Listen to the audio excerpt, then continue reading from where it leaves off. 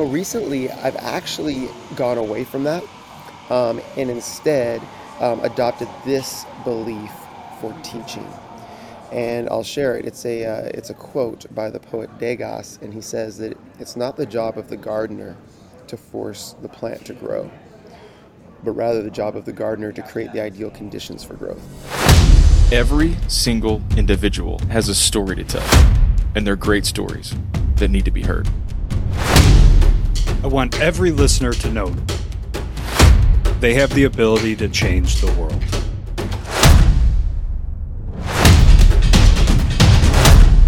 Welcome to the 1720 podcast.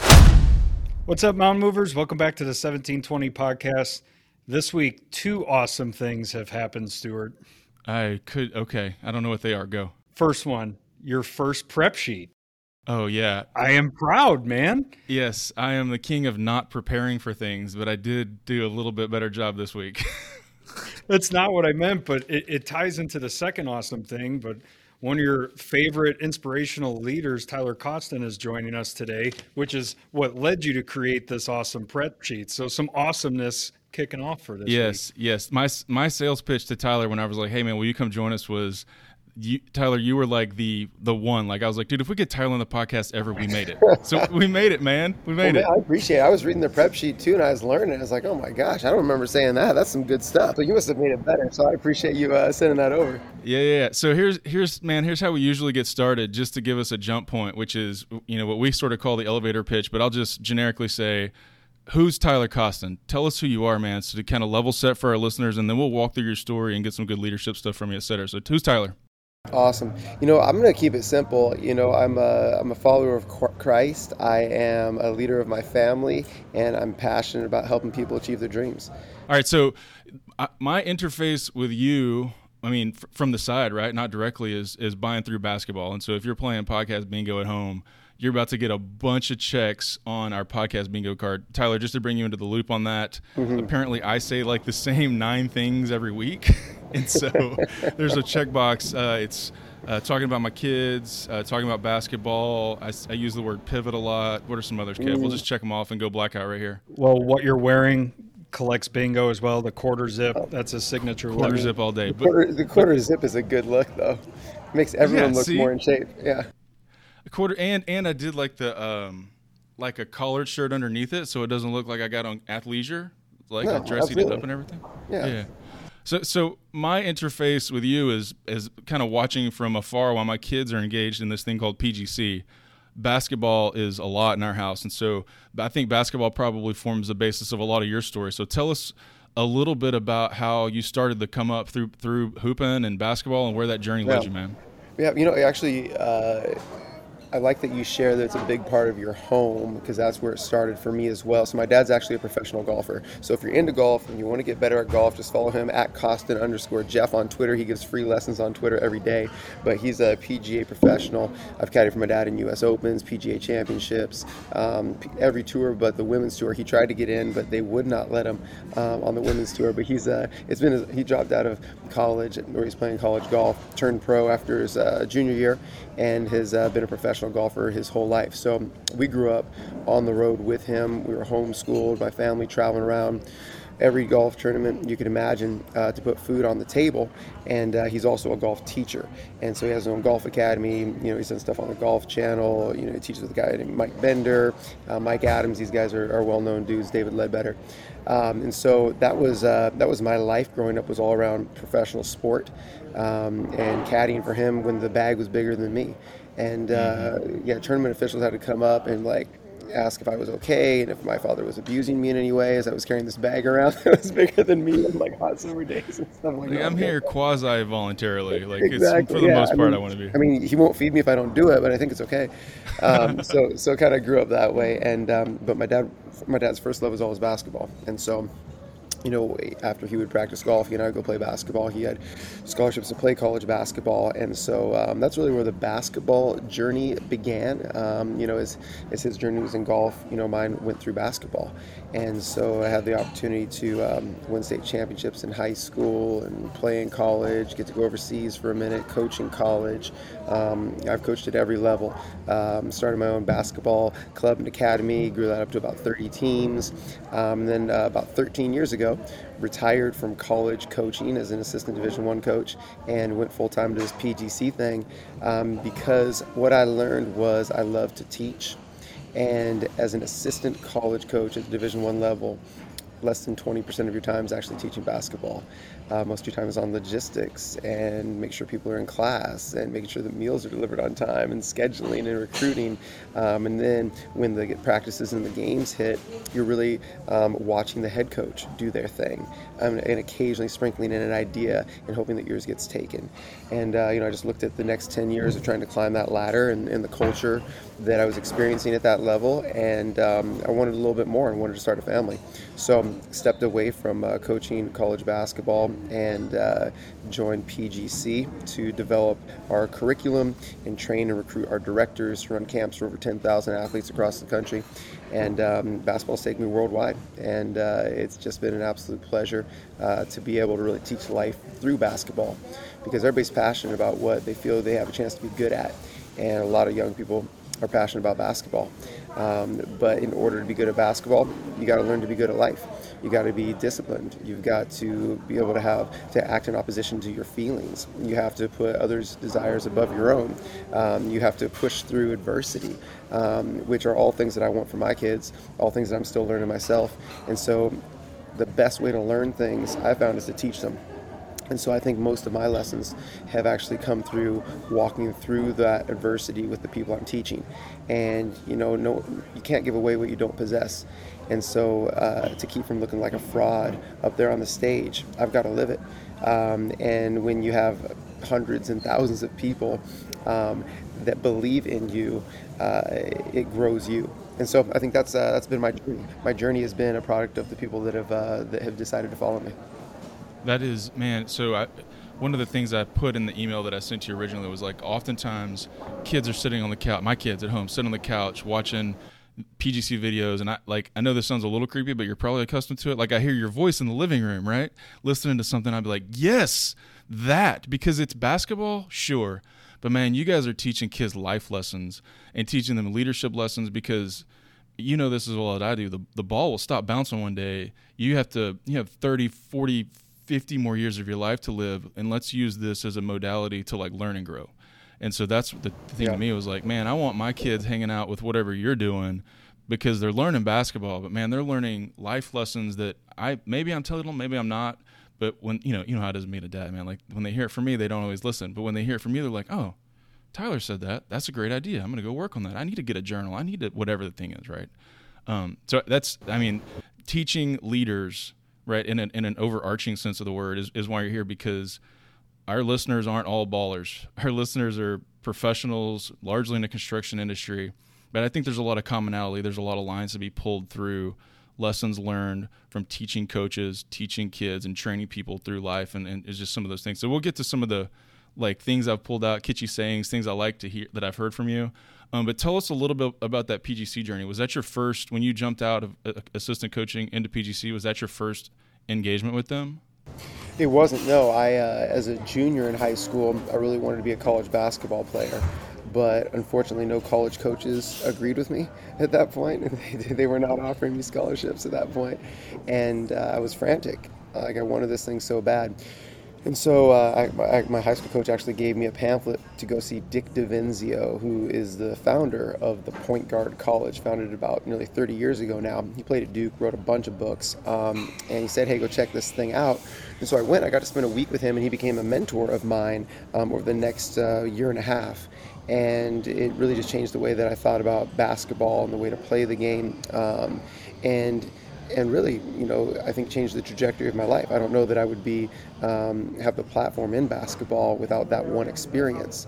He passed away in 2001, and I went on and kind of pursued my career, and I was actually coaching I was an assistant coach at a small Christian school in Canada, Trinity Western University, for the women's side.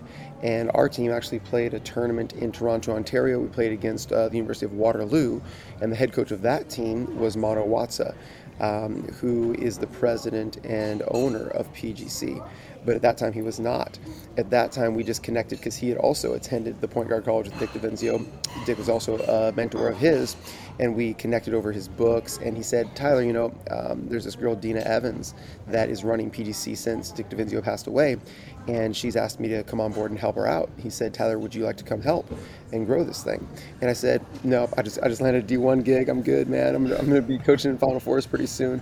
After a couple of years of experiencing that lifestyle, I called him back up and said, hey, is that offer still open, man? Offer's still good, yeah. Right, so yeah, and then that was back in 2007, 08, and have just been kind of building since then with him and a really, really cool team, and it's been really informative for my life and thinking for 13 years, not to be in a specific coaching tree or with a specific team, but I've gotten to travel the world to go see like FC Barcelona, how the game is played in Australia or Japan, or travel around to D1 practices or go to pro practices.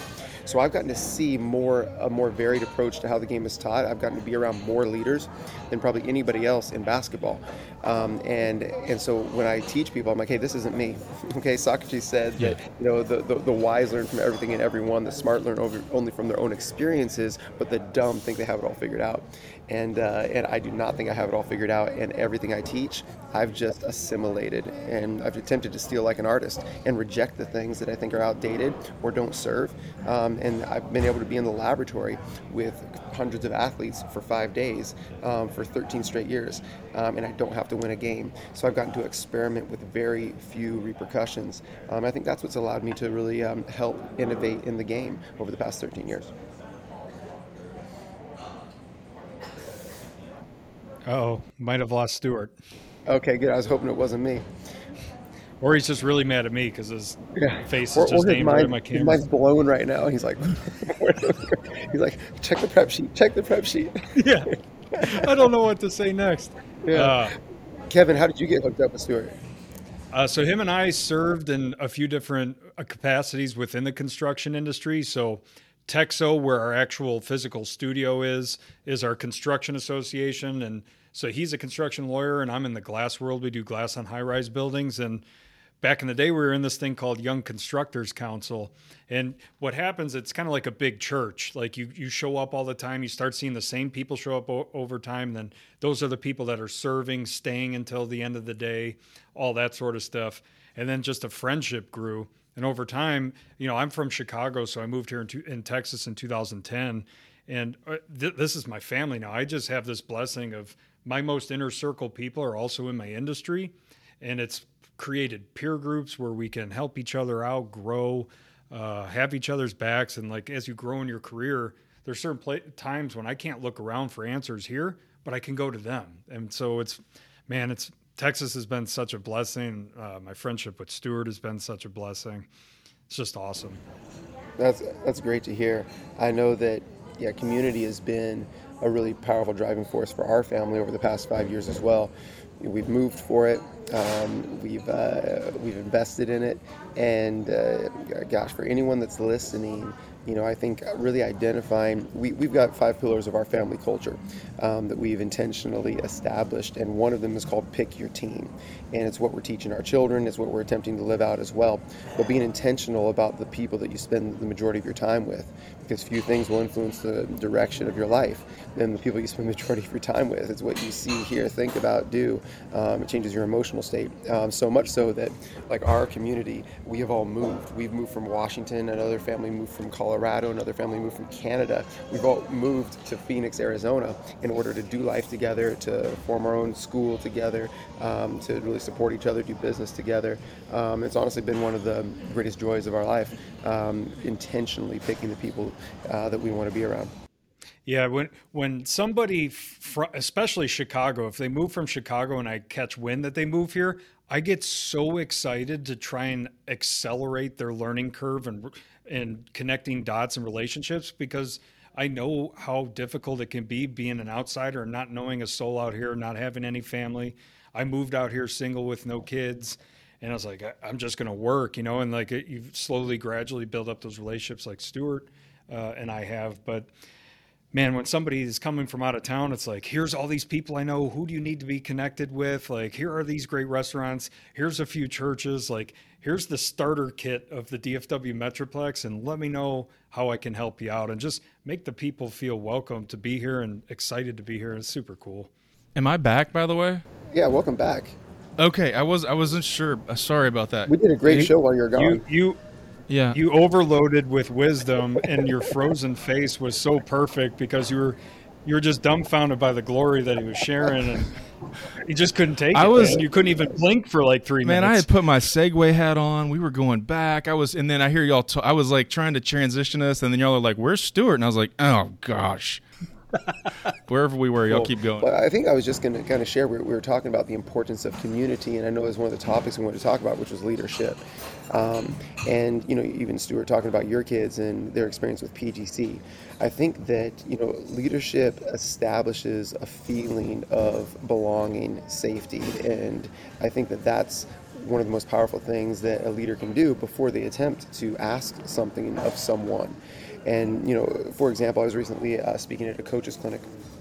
And after the coaches clinic, I won't say where it was, I won't say who it was, but everyone was standing around, and it felt everyone felt very vulnerable.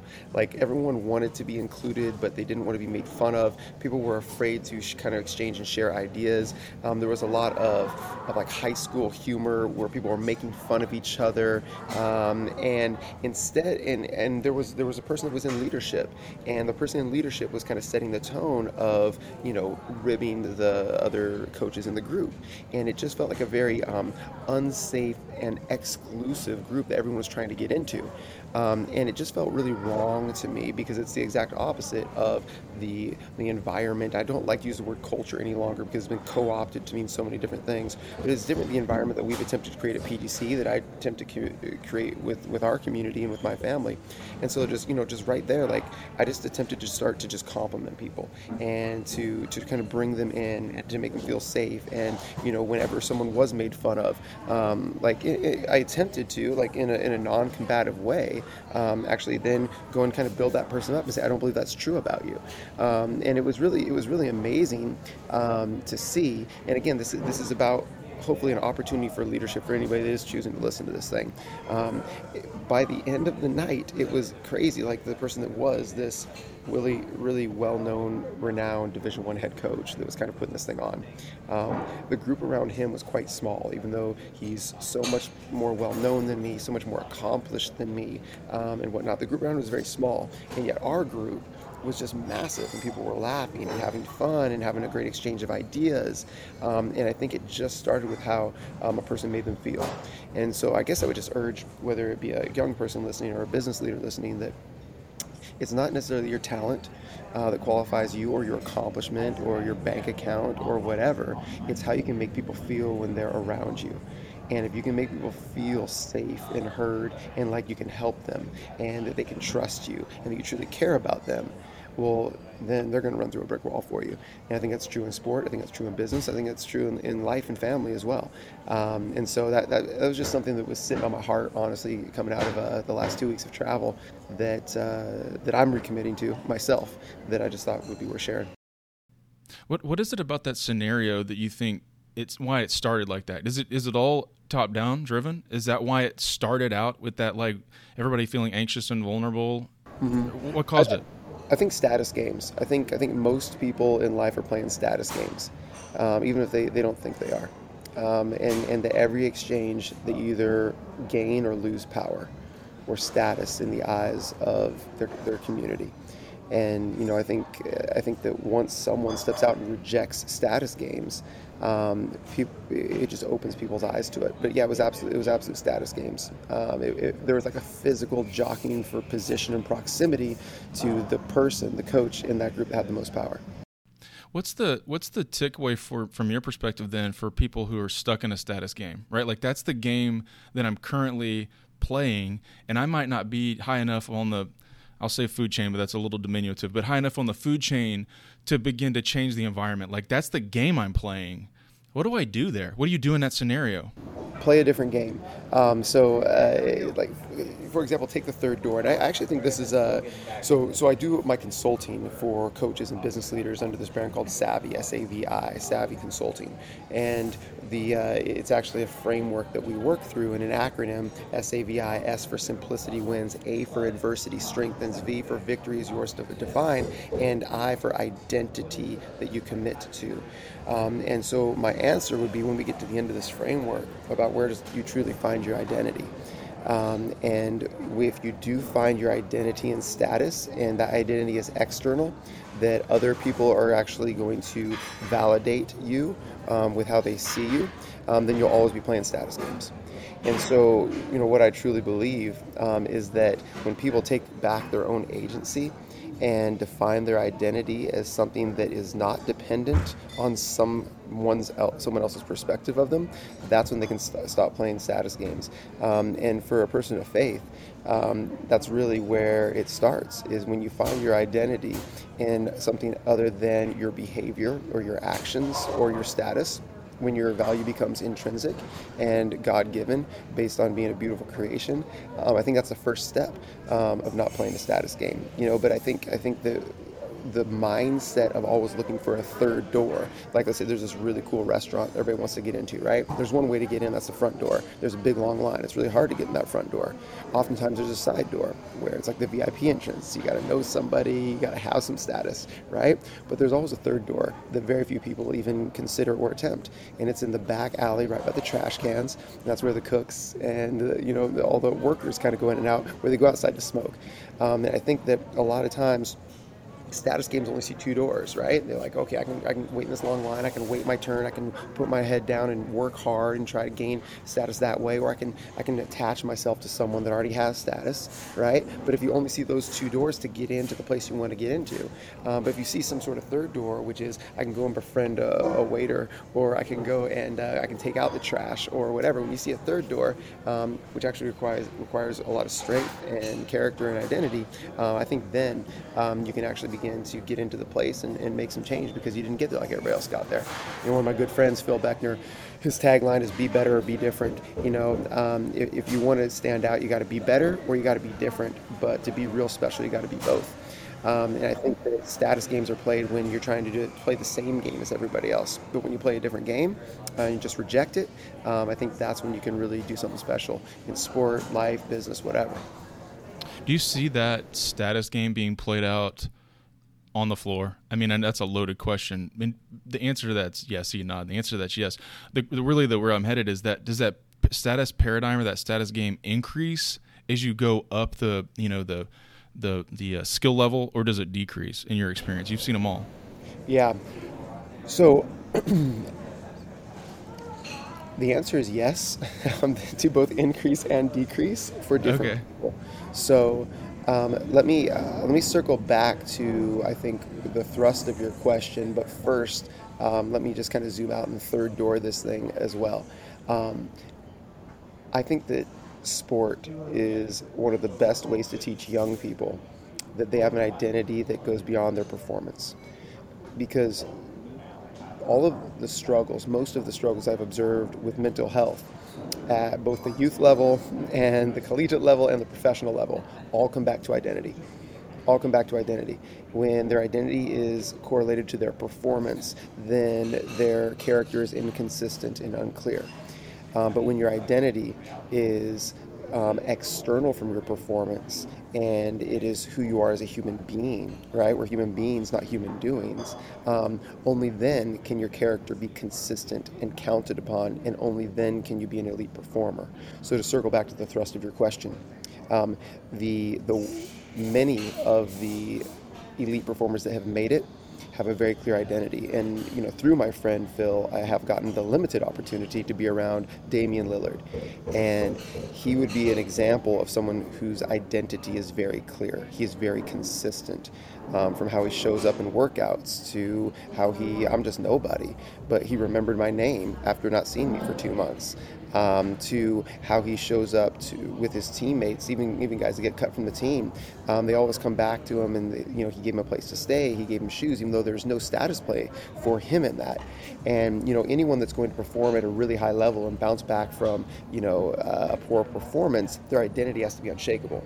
Whereas many of the NBA players, let's say, that I've observed that don't make it, they don't make it because of a lack of identity.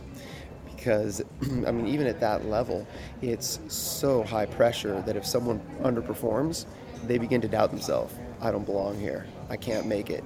And that's why the majority of the league turns over every 2 to 3 years. That's why the second contract for rookies is so hard to get, because all of a sudden they're at this level and they can't perform. And it's the first time in their entire life that they have been faced with this significant adversity, because they're always been the biggest and the fastest and the strongest and the most talented. And the few that make it and can find a deep-seated belief and identity outside of last night's performance, they're the ones that have a chance. But if you don't have that, you have no chance of succeeding at the highest levels. And I think that's true across the board. Do you try to, with your teaching and coaching, kind of open up that perspective, especially with students, younger students, on sharing what your identity statement is and letting them know that it's not performance related? This is who I am as a human being. Yeah, I think supermodeling is a very effective way of teaching. So whatever thought or idea or belief that you want them to grasp, you model it times 10. Like, that would be the concept of supermodeling. One of the best teachers that I've been able to learn from, Doug Lemov, shares that in his book, Practice Perfect. It's a yellow book. I would highly recommend it if you haven't read it. Supermodeling is one of them. But recently I've actually gone away from that, and instead adopted this belief for teaching. And I'll share it. It's a quote by the poet Degas, and he says that it's not the job of the gardener to force the plant to grow, but rather the job of the gardener to create the ideal conditions for growth. And oftentimes when we say, look at me, I did it back in my day, we're actually attempting to force growth. Whereas I believe that trying to be the guide on the side instead of like the sage on the stage actually requires a little bit more time and a little bit more creativity and a lot more patience to actually create conditions for a learner to realize and experience the concepts, as opposed to just being told them.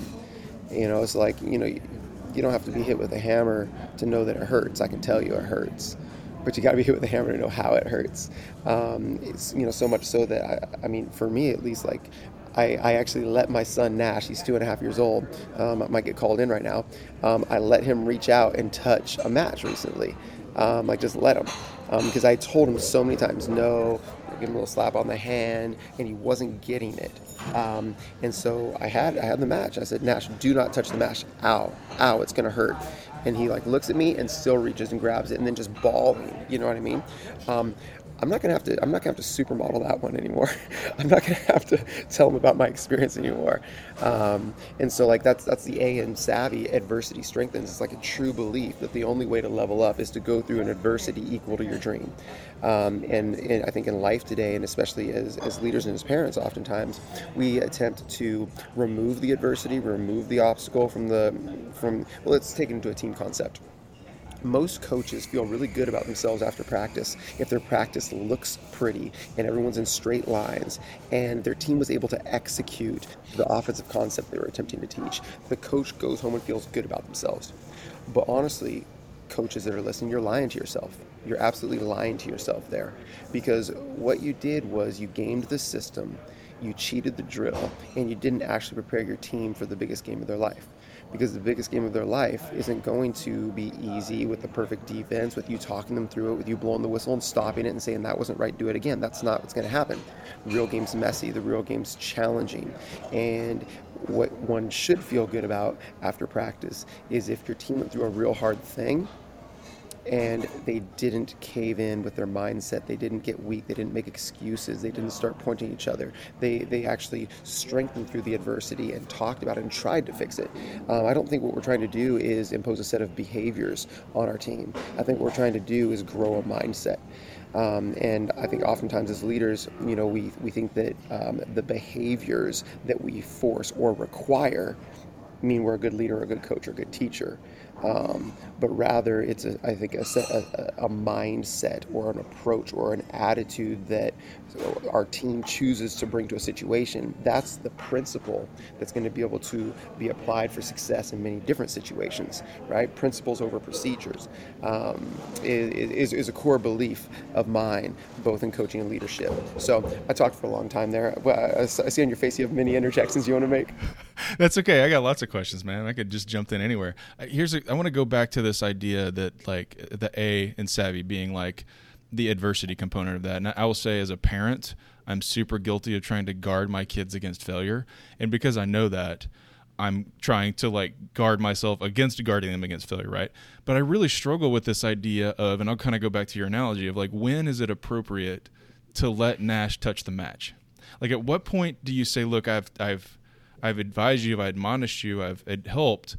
You're just going to have to touch the dang thing to learn your lesson. Do you have any guidance around how you manage that shifting or sliding scale there? No, because I haven't figured it out yet at all.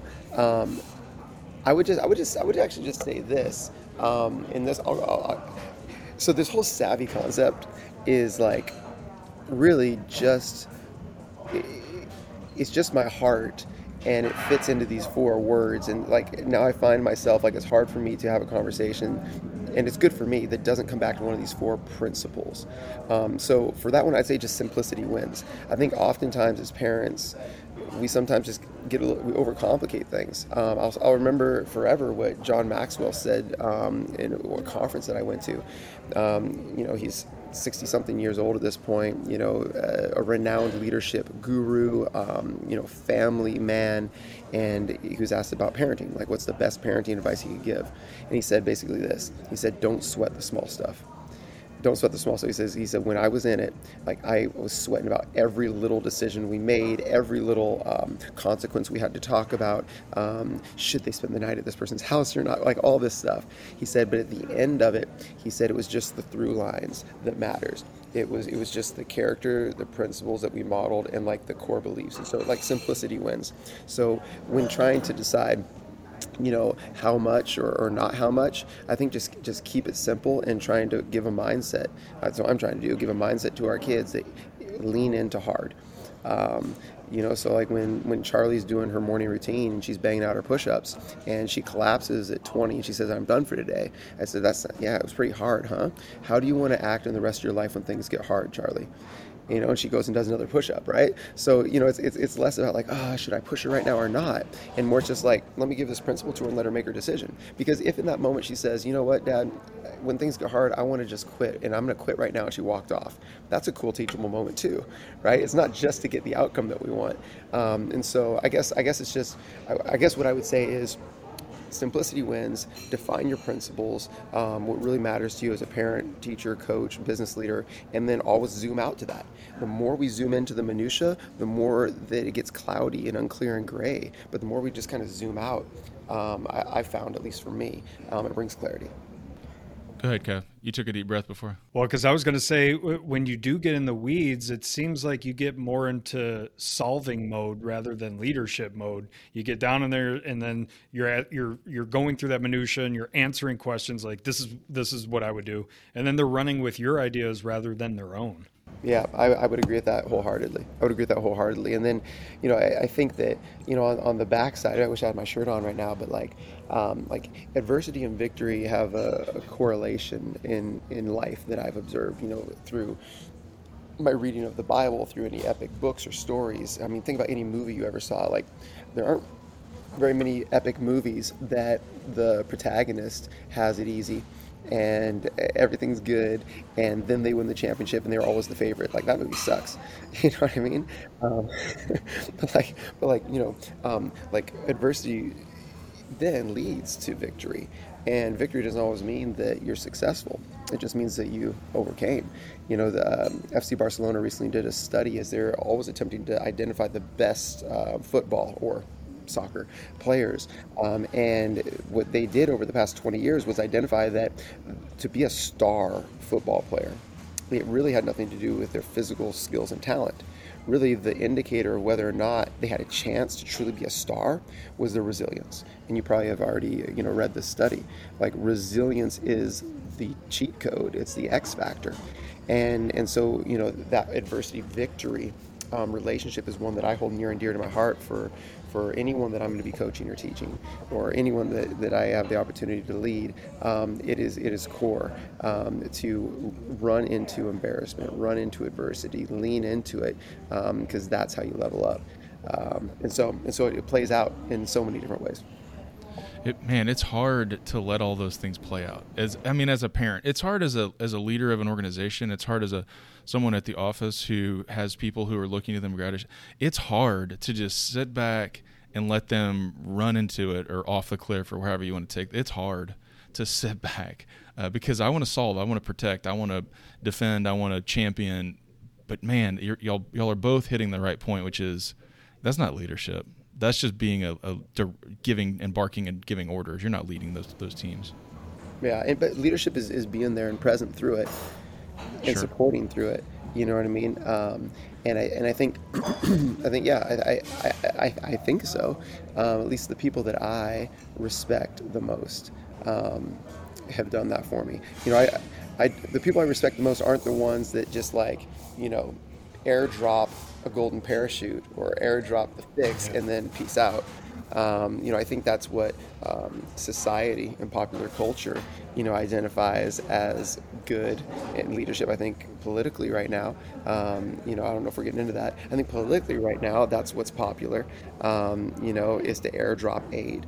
But I mean, for me, my identity is in Christ and is biblical, and I just don't see that biblically. I don't see, I see perseverance and the strengthening of faith. Count it all joy, my brothers, when you face trials of any kind. That's what I see, and that's what I believe. I think the Rocky franchise, doesn't it start, to your point about the show, isn't the first movie of the multi-movie installment, doesn't Rocky lose to Apollo Creed in the first movie? That's how it ends. But that's what gets everybody hooked. Yeah, it's true. It's true. You want to hear something terrible? Absolutely. You've never seen it. I've never seen Rocky. I've never seen any of the Rocky movies. Dude, it's so good. So good. So I've just given up on a lot of like when you go on streaming services now and you say what's new. I've just given up on the whole what's new tab, and I'm just going back to the classics and rewatching the classics. I find so much more fulfilling. Unless it's Ted Lasso. Ted Lasso I can endorse. Ted Lasso is on point, so good. I actually flagged, I haven't gone back and read it yet, but I flagged a story I saw earlier this week that was 5 leadership lessons learned from Ted Lasso, and I was like, I'm going to go read those because that dude there's some good stuff in there. I feel like we might see some diagnosis of Ted Lasso similar to what we saw of The Matrix back in the day, and all the correlations between The Matrix and themes through human history. I think Ted Lasso might go there as well. There you go. Yeah, you don't have to be the subject matter expert in order to lead a high performance team. I think my wife and I watched an episode last night where he was giving a prep speech about, look, the stadium's really big, but the football pitch is the same size. And then his assistant coach is like, no, this one's actually a bigger size field. He's like, I don't get this sport. Yeah, it was like they were going to go back to a Hoosiers callback for a moment, and then they just blew it up. Yeah, it was great. Yeah, I was gonna take that to Hoosiers. Didn't you recently spend some time in the Hickory Gym? Yeah. A friend of mine, Matt Smith, who runs United Basketball Clinics, does a clinic at the Hoosier Gym, the historic Hoosier Gym. So I got to teach 100+ coaches, lock left, race in space at the Hickory Gym, shot a couple of free throws. I am an underhand free throw shooter, so I felt like I channeled that, and that was great as well. So I was Wait. Okay, are you really an underhand free throw shooter? I'm really an underhand free throw shooter. I can shoot both, but so I experimented with this back when I had my basketball club, and I was working with fourth graders through high schoolers. 4th through 7th graders, terrible free throw shooters. They can't even get the ball there. And so I studied Rick Barry stuff, and taught these kids how to shoot underhand free throws. They doubled their free throw percentage overnight. And so through teaching that, I'm about an 85% free throw shooter underhand right now. It's actually quite simple, and within 10 minutes, I can get anyone to 70% underhand free throw shooting, which would revolutionize high school basketball free throw shooting if people would just listen to me. Yeah, it's pitiful. I'm assuming you're going two-hand, like flip it so you still get backspin, yeah? There's a ton of backspin. You don't even have to flick. It's pretty simple. You just put your thumbs together in a seam. Thumbs together in a seam. Your hands are actually on the top half of the basketball. And then there's 3 things you do as you let the ball hang. First, you break your knees. Then you break your wrists. And the third thing is you get your pinkies up. So break your knees, break your wrists, pinkies up. You don't have to do much flick, just pinkies up. And the ball rotates. Interestingly enough, this thing that people do when encouraging a free throw shooter to make a free throw is actually a callback to Rick Barry. So when Rick Barry shot, an underhand free throw follow-through actually looks like this. And because he always made it, and because it was such an anomaly, when Rick Barry went to the free throw line, fans would do what his follow-through was. And because he always made it, it became associated with, hey, I hope you make this. That is the history of the spirit fingers on free throws. Interestingly enough as well, Wilt Chamberlain, in his 100-point game, actually went 28 for 32 from the free throw line. He was historically a terrible free throw shooter. In fact, his coach once said, if you could learn to make free throws, we'd never lose another game. Rick Barry taught him in secret how to shoot underhand free throws. He went 28 for 32 in the 100-point game, and then his very next game scored 72 points, shot 90% from the free throw line as well underhand, and after that game never shot underhand again in his life because a couple people made fun of him and he was embarrassed. It demolished Rick Barry and Wilt Chamberlain's relationship because Rick Barry said, I cannot respect someone that willingly performs at less than they're capable of because how they care about other people think about them, which is a lesson I use often when trying to help people adopt a new mindset and their identity. If you find your identity in what other people think about you, you're always going to be less than you could possibly be. So underhand free throws is both a moral and physical victory. Dude, where were you at with Shaq? Yeah, Shaq needed your help, my man. Call me. There's plenty. I mean, there's plenty more that could use a little bit of help on the underhand free throw right now. But again, it's just an identity game. Like, could you imagine? There's only 2 people in the basketball world that shoot underhand. Canyon Barry, Rick Barry's son, and I can't even pronounce his last name, but he's from Africa and just recently started playing basketball. Only 2 people that have played in the NBA or professional leagues that shoot underhand. So you either have to be the son of Rick Barry or from a completely different culture to be willing to shoot underhand free throws. Wow. I didn't think we were going to, man, that's just such a rich, deep dive into underhand free throws, but like a super lesson in there that I wasn't expecting. I was not expecting the Wilt Chamberlain story and the Rick Barry sort of disowning him through the process. That's not the right word, through the process of it. That's crazy. That's crazy. All right, I gotta take us back a moment if we can. Tell me about Dick DeVinzio. I was going to go there before I completely glitched out earlier, but cool. You said something about how like meeting Dick and his mentorship sort of changed your trajectory, and I want to know all about that. I was a bigger fish in a small pond, as many high school basketball players are. Super small town. And I think the main thing that he did was he shattered my paradigm. I remember, sitting at the back of a classroom session with him after having had a late night, just chilling, hanging out with the other guys, thinking I was super cool. And I was kind of nodding off in class, and he walked from the front of the thing. There's 120 some odd people in there, and walked right up to me. I was nodding off, and he's like, "Am I boring you?" And I woke up. I remember this, this day, and I said, "No, you're not boring me. I'm just tired." And he said, "Oh, sorry. I thought you cared about this." And that just rocked me, right? He's like, "I thought you cared about this." And I think that was kind of the start of it. Was he was irreverent, a truth teller, and showed he cared by not caring about my feelings, and that was really the first person I think that really fully embraced that. I think that kind of changed the way that I attempt to be a truth teller with people as well.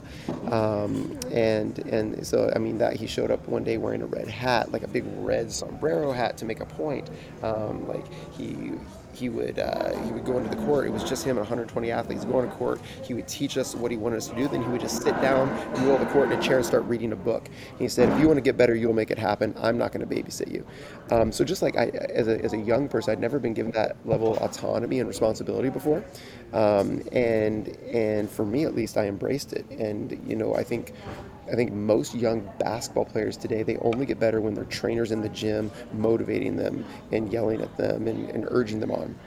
And if you need someone in the gym with you, if you need someone in your bedroom with you telling you to wake up, if you need someone in the office with you telling you to work hard, you'll never ever be great. And so I think that was the main thing I took away from Dick, was like, greatness starts within, like, and if you rely on some extrinsic motivators, it's gonna be really hard to stand out and be special. And the only way to strengthen the muscle of discipline is acting in opposition to your feelings. We all feel tired, we all feel bored, we all feel down, we all feel sad at different times, but that shouldn't influence how we act, which is like the second piece of our family culture. Like Dick DeVinzio is influenced by family culture, which is actions over feelings, right? When you elevate your feelings over your actions, right, then your habits will always be slave to how you feel in the moment. But if you elevate your actions over your feelings, then you develop habits that are regardless of your feelings. So that's the lesson. That's Dick DeVinzio to me, in a shell.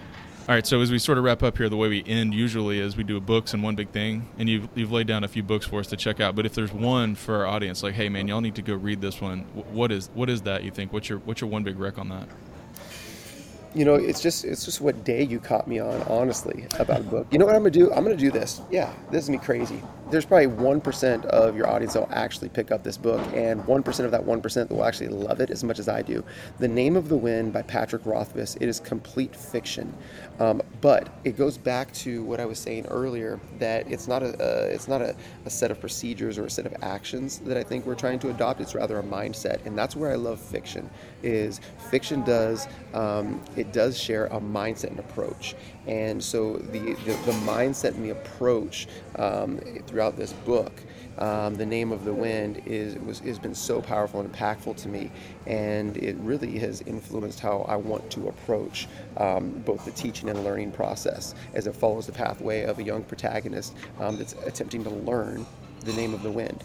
And the name of the wind is basically an example of knowledge of all things, to know something deeply, which is another thing that I believe is I really want to know things deeply. I don't want to skip across the surface of life, is with a person or with basketball. I want to know it deeply. That's why I don't know anything about football, because I know basketball deeply. So The Name of the Wind would be my book recommendation. The prologue will make you cry. It's called A Silence of Three Parts. Spectacular.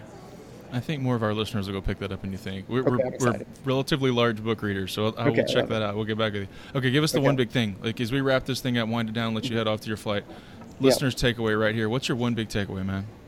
One big takeaway is this: know who you are so that you can change. So to improve is to change, to perfect is to change constantly. The reason I love working with young people is because they're willing to change. They're hungry to change and hungry to grow. For some reason, as we get older, we get calcified in our beliefs and calcified in our habits. There's no reason that we should die at the age of 30 and be the same person and live the same life every single year for 40 years until we pass away, and that's what most of society does. And so I would say embrace change, continue to grow, because when you're done growing, you're done. And so let's continue to grow together and get better.